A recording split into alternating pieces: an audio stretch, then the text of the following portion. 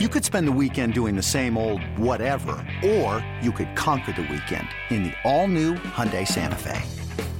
Visit HyundaiUSA.com for more details. Hyundai, there's joy in every journey. Why take one vacation with the family when you could take all of them? With Royal Caribbean, you don't just go to the beach. You visit a private island and race down the tallest water slide in North America.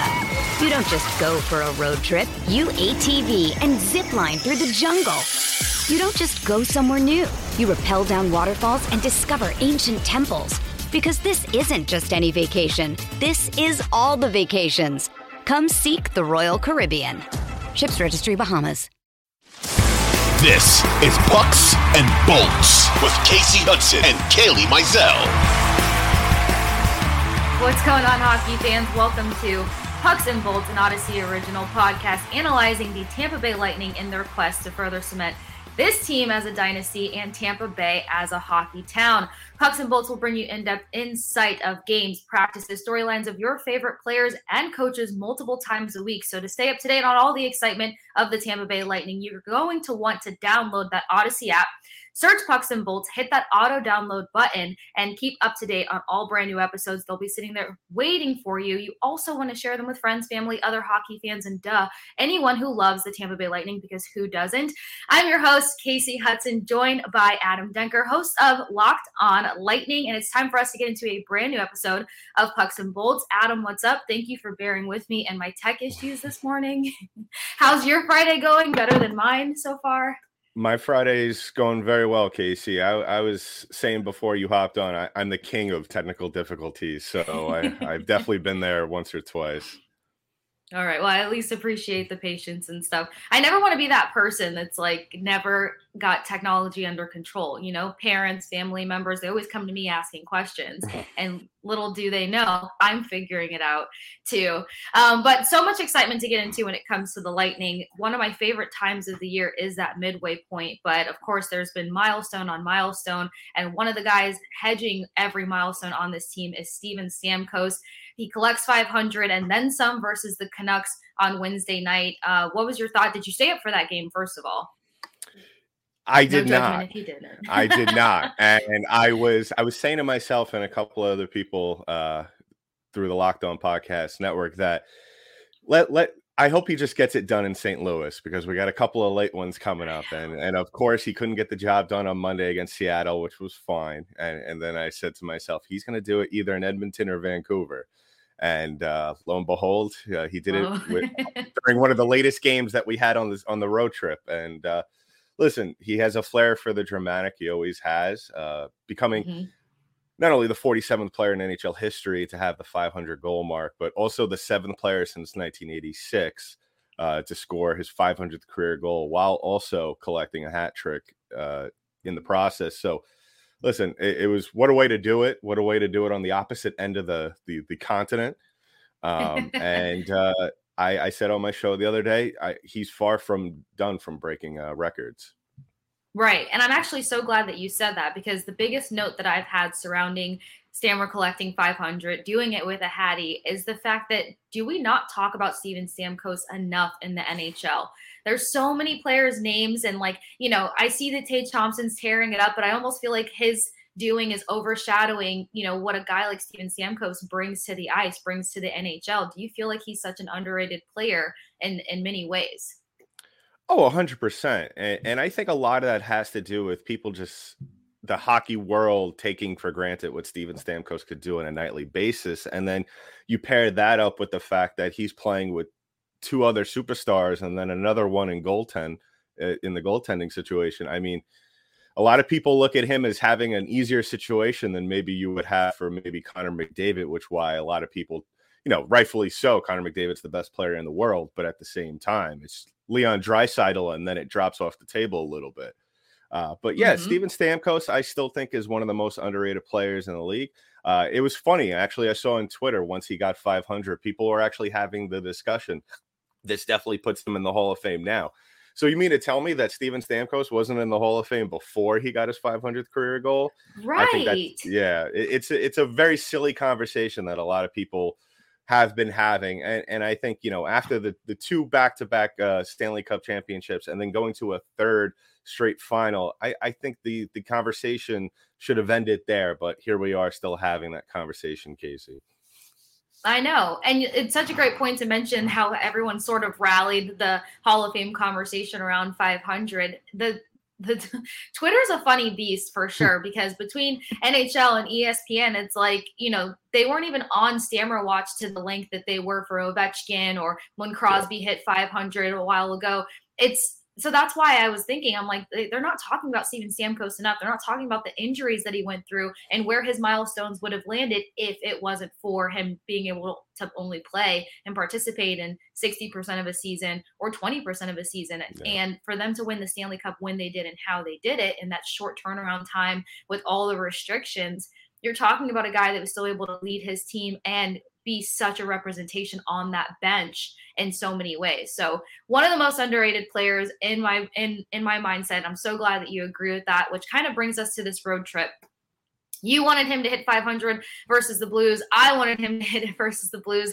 I'm sure the pressure was on, but they had a good performance versus the Blues. They had a sound game, in my opinion, versus the Seattle Kraken. What's kind of been your overall assessment of this road trip? Coach Cooper mentioned before the guys hit the road how crucial it would be for them to walk away with as many points as possible, especially with them being on the tail end of Toronto. They were kind of lighting a fire in the Atlantic Division. Well, I think so far the road trip has been a success. Obviously you want to get that win last night against the Edmonton Oilers, but I always look at these West Coast trips as kind of a measuring stick at no matter what point you are at the season, because that's really where you kind of see what kind of team you are mentally. We are all aware the time zone is wonky out there compared to playing on the East Coast. So, some guys might be going to these games a little extra tired than they would if they were playing at home or on the East Coast. But you know what? I thought they've played very well. I've thought they've played well within their game. Sometimes we see Tampa kind of get away from what works, but for the most part, I think that so far it's a success. I think if I had to put a grade on it, I would probably say maybe a B. Hopefully they could, end the road trip on a high note. But thus far, I think that everything has been a success, and especially like I said, I think the win against Seattle, I think that was a big win for us. A lot has been made of what Seattle has been doing this year. Thankfully, that game was at 4:00 on Monday instead of 10:00. But I think thus far it's been a success, and you're seeing a lot of good play from everybody on this team. Yeah, I really feel like they're kind of getting on the right trajectory at the right time, starting to piece together their game a bit more. That is what I liked about the Seattle game. It was one of their more complete 60-minute of hockey games. Not a bunch of giveaways yet, not a bunch of takeaways, which kind of leads me into last night's performance. The 5-game win streak was snapped. I know some people are probably like, oh, well, it's the Oilers. It's McDavid, the god of whatever, and Draisaitl and all these things. But I feel like when they play against teams like this, you see how well they can actually contend with the top teams in the league, yet, they fall short by this much. My biggest takeaways from last night's game, obviously, sometimes the penalties keep them from getting within their structure. If they cannot get in their structure versus a fast-paced team or like a strong, formidable offensive team, they kind of end up chasing the game the entire time and losing out unless they rally big in the third period. Oilers owned that first period. What were your biggest takeaways from yesterday's game or last night's midnight showdown? I was a little concerned to start off, honestly. Once the Oilers went up 2-0, the team kind of looked a little bit flat. To start off, but nothing that we haven't seen before. The Lightning are notorious for being slow starters. So, you were looking towards that second period as sort of them getting it together, which they did. They scored 3 goals in the second period, but you hit the nail right on the head there, Casey, by saying, the try to stay away from allowing the Oilers to get on the power play. And unfortunately they couldn't do that. The Oilers did have 4 chances last night, only capitalized once on them, but still, you can't allow Connor McDavid and Leon Draisaitl and that cast of guys that the Oilers have. That weirdly enough, that the team is a lot better on the power play when those guys are able to play with each other than rather on even strength. But I thought the Lightning, though, all things considered, other than the fact that, they gave up the one power play goal, I thought they played well. They controlled the puck for the most part. They did a good job in the face-off circle, 55% on the night. Anytime that you could get into the mid-50s, you're giving yourself a very good chance of winning. But you know what? Sometimes the puck doesn't just drop in favor of you. And that's what we saw last night. Vasilevsky was a little shaky here and there in some spots after a solid performance for Brian Elliott the night before. But it's one of those games where you kind of just got to take it for what it is and just hope that the team and you might say this for any other team, but with the Lightning, all that veteran leadership that they have, that they've already dissected and calculated what they have to do in the next game. And they take that very seriously. So you're going to expect some changes in the next matchup from this veteran leadership. Yeah, their ability to assess and adjust, I would say, is quite top notch. That's typically why you don't see them going on many losing streaks and anything turning into a snowball effect there. Something that I love pointing out when it comes to these matchups and these games is when Cooper throws the lines in the blender and shuffles things up. Has there been a line besides that top line, because it's been the most consistent and obviously very exciting, I think one of the most exciting top lines in the league, but is there another line that you feel like should stick or that they should readjust back to? You've got Nick Paul that bumps down to that third line. He's been hanging out on the third line the past couple of games. I loved him on the second line with Stamkos, but then Stammer and Killer have this chemistry. And Alex Killorn is finally starting to come to life this season. Yeah. I mean, he had 2 assists on Stammer's Hattie the other night. He had an assist last night. He's starting to get that confidence, or I guess get that influencer chip back on his shoulder. I know it takes him a minute to get there, but we're seeing it. And I think a lot of it obviously has to do with line mate Steven Stamkos. I don't really have a line that I like more than the other. And I think a lot of that has to go back to what you said. Cooper loves adjusting the lines and just changing things up at the drop of a hat. I like the change-ups all around. I think it keeps everybody loose. I think it keeps everybody comfortable and just everybody fresh. I say on my show, I think that's one of the best things that Cooper does that I don't think he gets a lot of credit for, is that not only does it gives the opposing teams a different look on the ice, but it allows the guys to not get too stale with their line mates. And believe it or not, as close as all these guys are, they do get stale playing with the same guy over and over and over again. So it allows different looks. It allows different combinations. And yeah, Alex Killorn, I mean, he has really turned it around. I was killing him the first couple of months of the year, and he must have listened to my show, because he completely turned it around in the month of December. And now we go from, is he going to get traded possibly at the deadline, to we can't trade this guy. We can't trade him at all. And I think he's really done a very good job, as like I said, goes back to that leadership mentality, and he's definitely done a good job on the ice of leading this team to some big wins. Why take one vacation with the family when you could take all of them? With Royal Caribbean, you don't just go to the beach. You visit a private island and race down the tallest water slide in North America. You don't just go for a road trip. You ATV and zip line through the jungle. You don't just go somewhere new. You rappel down waterfalls and discover ancient temples. Because this isn't just any vacation. This is all the vacations. Come seek the Royal Caribbean. Ships Registry, Bahamas. When you need mealtime inspiration, it's worth shopping Kroger, where you'll find over 30,000 mouth-watering choices that excite your inner foodie. And no matter what tasty choice you make, you'll enjoy our everyday low prices, plus extra ways to save, like digital coupons worth over $600 each week. You can also save up to $1 off per gallon at the pump with fuel points. More savings and more inspiring flavors make shopping Kroger worth it every time. Kroger, fresh for everyone. Fuel restrictions apply. And it's funny that you mentioned the whole trade deadline situation, because I remember it was either last year or the year before when the first big slew of changes came in, and Alex Killorn's name was on that potential chopping block along with Tyler Johnson and a few other guys. And then it's like he dials it up and he makes the case that you can't get rid of him just yet. And then after the season that he had last year, I thought last year was one of his best career seasons in my personal opinion. So I think the expectations were high coming into this season. Slow start, not really hearing his name much, not really feeling him gelling with any of the lines. And then all of a sudden he starts coming to life, and that trade deadline words is coming around the corner. And then you said it, now it's like, how would you get rid of this guy? What would you do? What would be ideal for this trade deadline, in your opinion, to make this team go to the next level? I've seen a lot of stuff and it goes back to Twitter being a weird kind of beast. I've seen some, yeah, exactly. Monster. And I was always in the camp of, if you could get the deal done, go after Patrick Kane. And obviously with salary cap constrictions, that's more than likely not going to happen.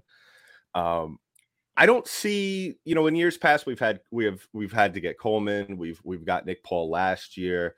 I don't think the Lightning need to do much at the trade deadline this year. I think a lot of it has to go back on depth. Maybe pick up a depth defenseman, pick up a depth forward. It's a little bit weird this year because you don't have to worry about getting that one guy that's going to kind of come in and change things up that we've seen in years past. It's more about just adding extra bodies. And so it's going to be interesting what Julian Brees-Boss does at the deadline.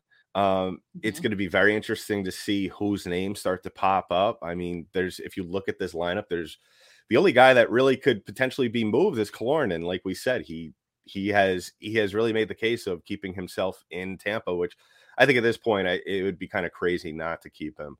But yeah, it's going to be interesting to see what name kind of pops up at the last minute that the Lightning might snatch up in some sort of under the table kind deal at the 11th hour. So I think that's really what it comes down to. I think it's just going to be just a depth forward, a depth defenseman, nothing too crazy this year, pretty much a mellow trade deadline for Tampa, which is really out of the ordinary for us.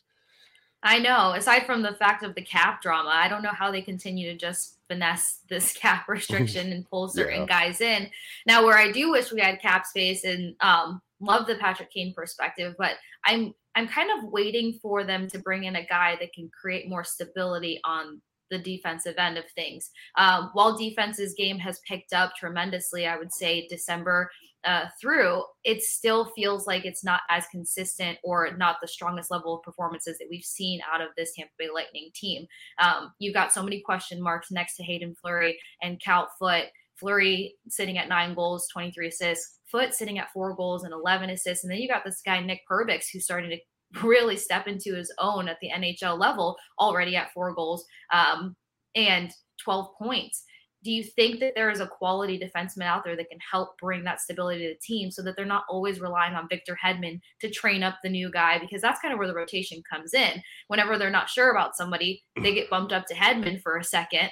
And these guys haven't really had much time. Sergachev, Perbix, I think they've pretty much solidified their pairing. Chernak and Cole, they've solidified their pairing. But outside of that, there's still so much movement going on. It's very difficult. The name that comes to mind that really would have been a great fit for this Lightning team, but, we go back to salary constrictions, and that is Erik Karlsson. And that would have been a great pick-me-up at the deadline. That would have been a great pick-me-up, I know.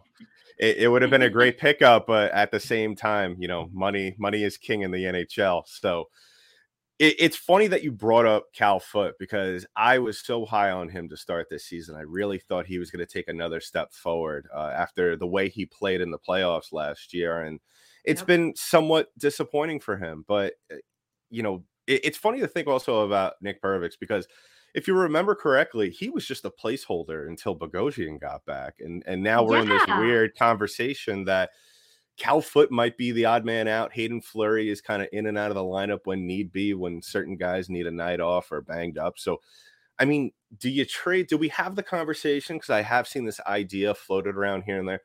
Do you work out a deal, to bring in a veteran? Do you work out a deal that sends Cal Foote to another organization, or have you given up on him?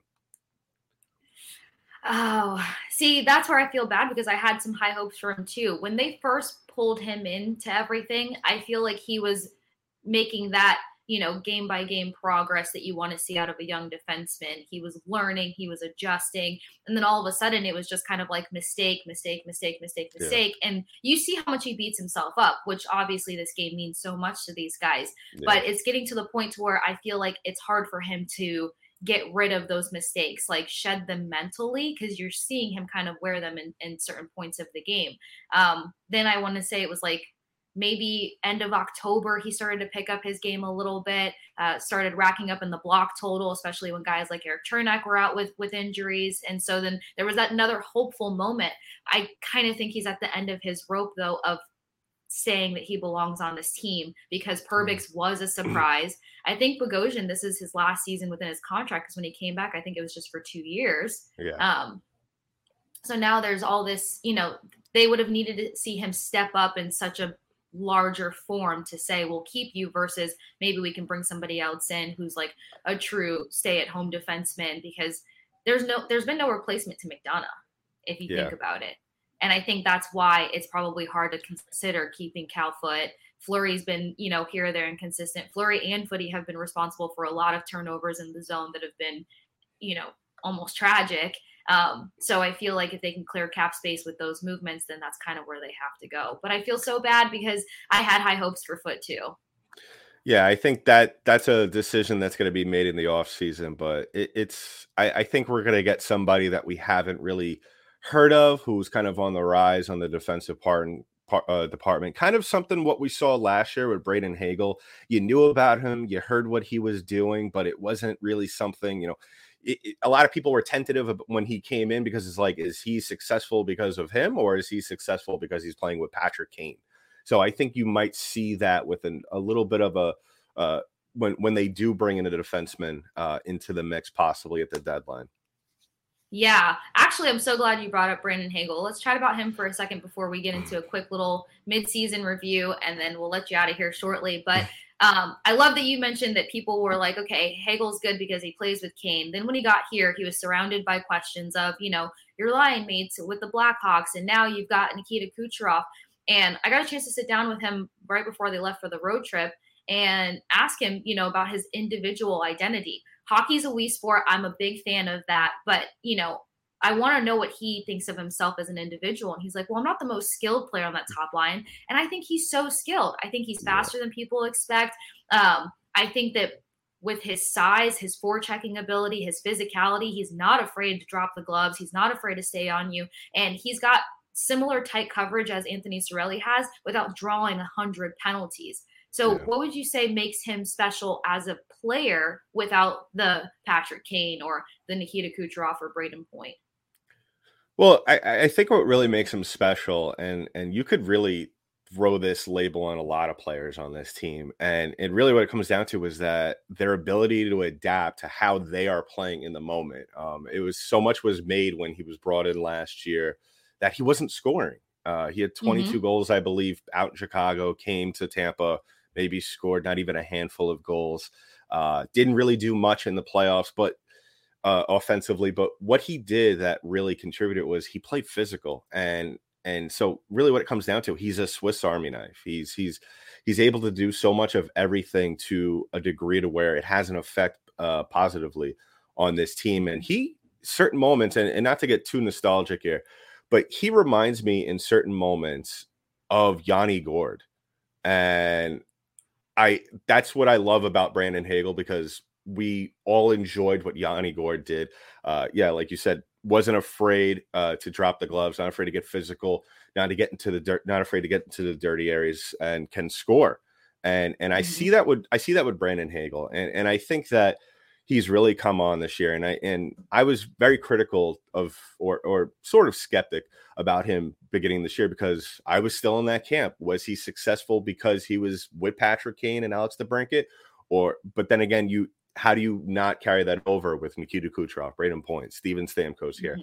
I think really what it came down to with these guys, and we also got spoiled with Nick Paul coming in and just lighting up the world. And just going off. Yeah.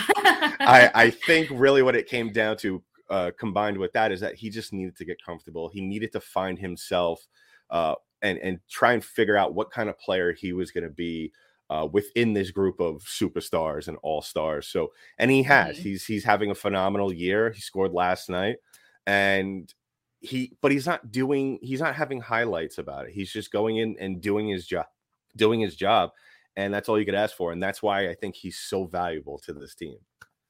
Yeah, I think in a way he's a very fundamentally sound player. And it's not as noticed because, if he's not having these highlight reel goals, then you're not talking about it as much. And then you've got Nikita Kucherov, who's just Nikita Kucherov, which is always the conversation after every game. I swear media finds a way to bring Kuch into every conversation. Nothing against the guy, but which brings me to midway point evaluation. Team started off where they were basically relying on special teams to get them points. Then they turn into this team that has this even strength attack that you cannot not appreciate. Special teams hasn't been their strong suit, I would say, after that point of this season. What's your evaluation of where this team is and the biggest improvement that they're going to need to make when they start talking playoffs 100%? I think they've really done a good job of playing around. They kind of came out flat out of the gates, really started to play as a team in December. In my opinion, was the best team in the NHL at that point. I mean, if not named the Boston Bruins. And I think that they've started to kind of come down from cloud nine in recent weeks, but they're still playing hard. They're still playing physical. They still have that discipline.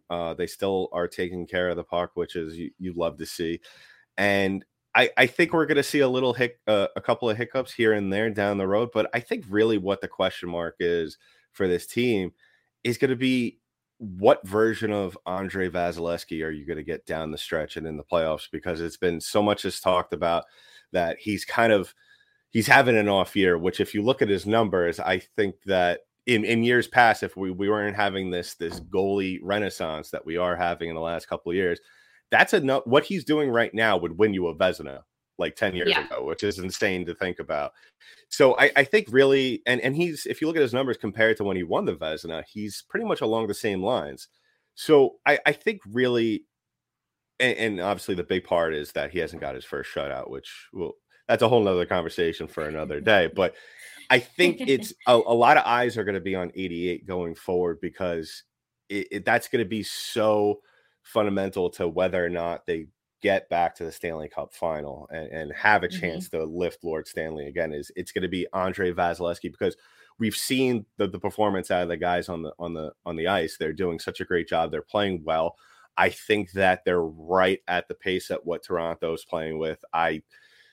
Ideally, I would love to see them within 5 points to end the season behind Boston, but Boston is just on another level than everybody else. So you're going to have to kind of root for Boston to slow down at this point.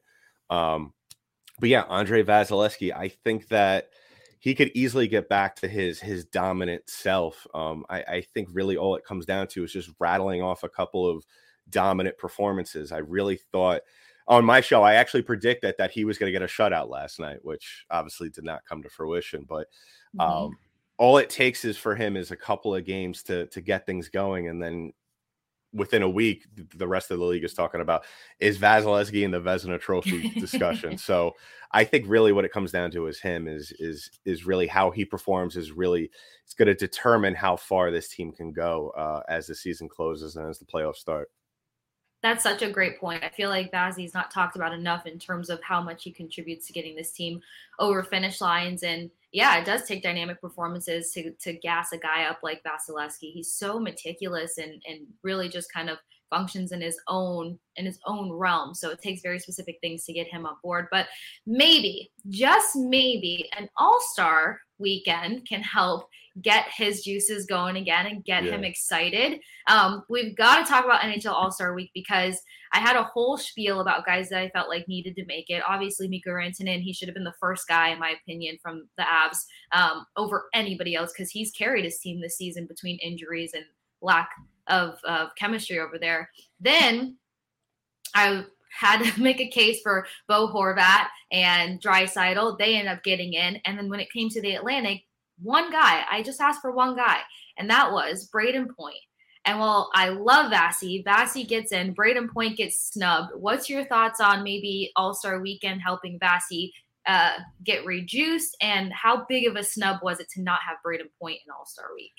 Well, first of all, Braden Point, 21 points in 25 games kind of speaks for itself. That's what I thought. And unfortunately, you can't have everybody in, but maybe the league down the line will change its structure on how many players they want to have in, and maybe have some sort of different of a format to where all the great players get in. But, but with Vasilevsky, I think this could you do have a point there. I think this can be the starting point for him to kind of get off on a roll here. He's playing against some of the best now. How seriously he's going to take these games, I mean, I don't think he's really going to think anything of it. I think there is going to be a little pride there, though. I think he's going to go out there and want to try and put out a great performance. So who knows? Maybe he has a couple of highlight saves in the All-Star game, and I would imagine he's probably going to have some sort of participation in the shootout competition. So maybe we'll see him in that and make a couple of great saves, and maybe he could bring that into the regular season games and propel him into the elite now conversation. I can't believe we're having this conversation about Vasilevsky getting back into the elite conversation of goaltenders. But yeah, All-Star Weekend. I don't know if you saw the jerseys dropped, I believe last night or early this morning. A little bit of a 1994 vibe with a little bit of Miami colors. What's your take on those jerseys? My take is, why are we obsessed with Miami Vice vibes across the league now for everything? It's if we don't throw some Miami Vice into it, it's no longer retro. But that being the point of retro has thrown me for a loop.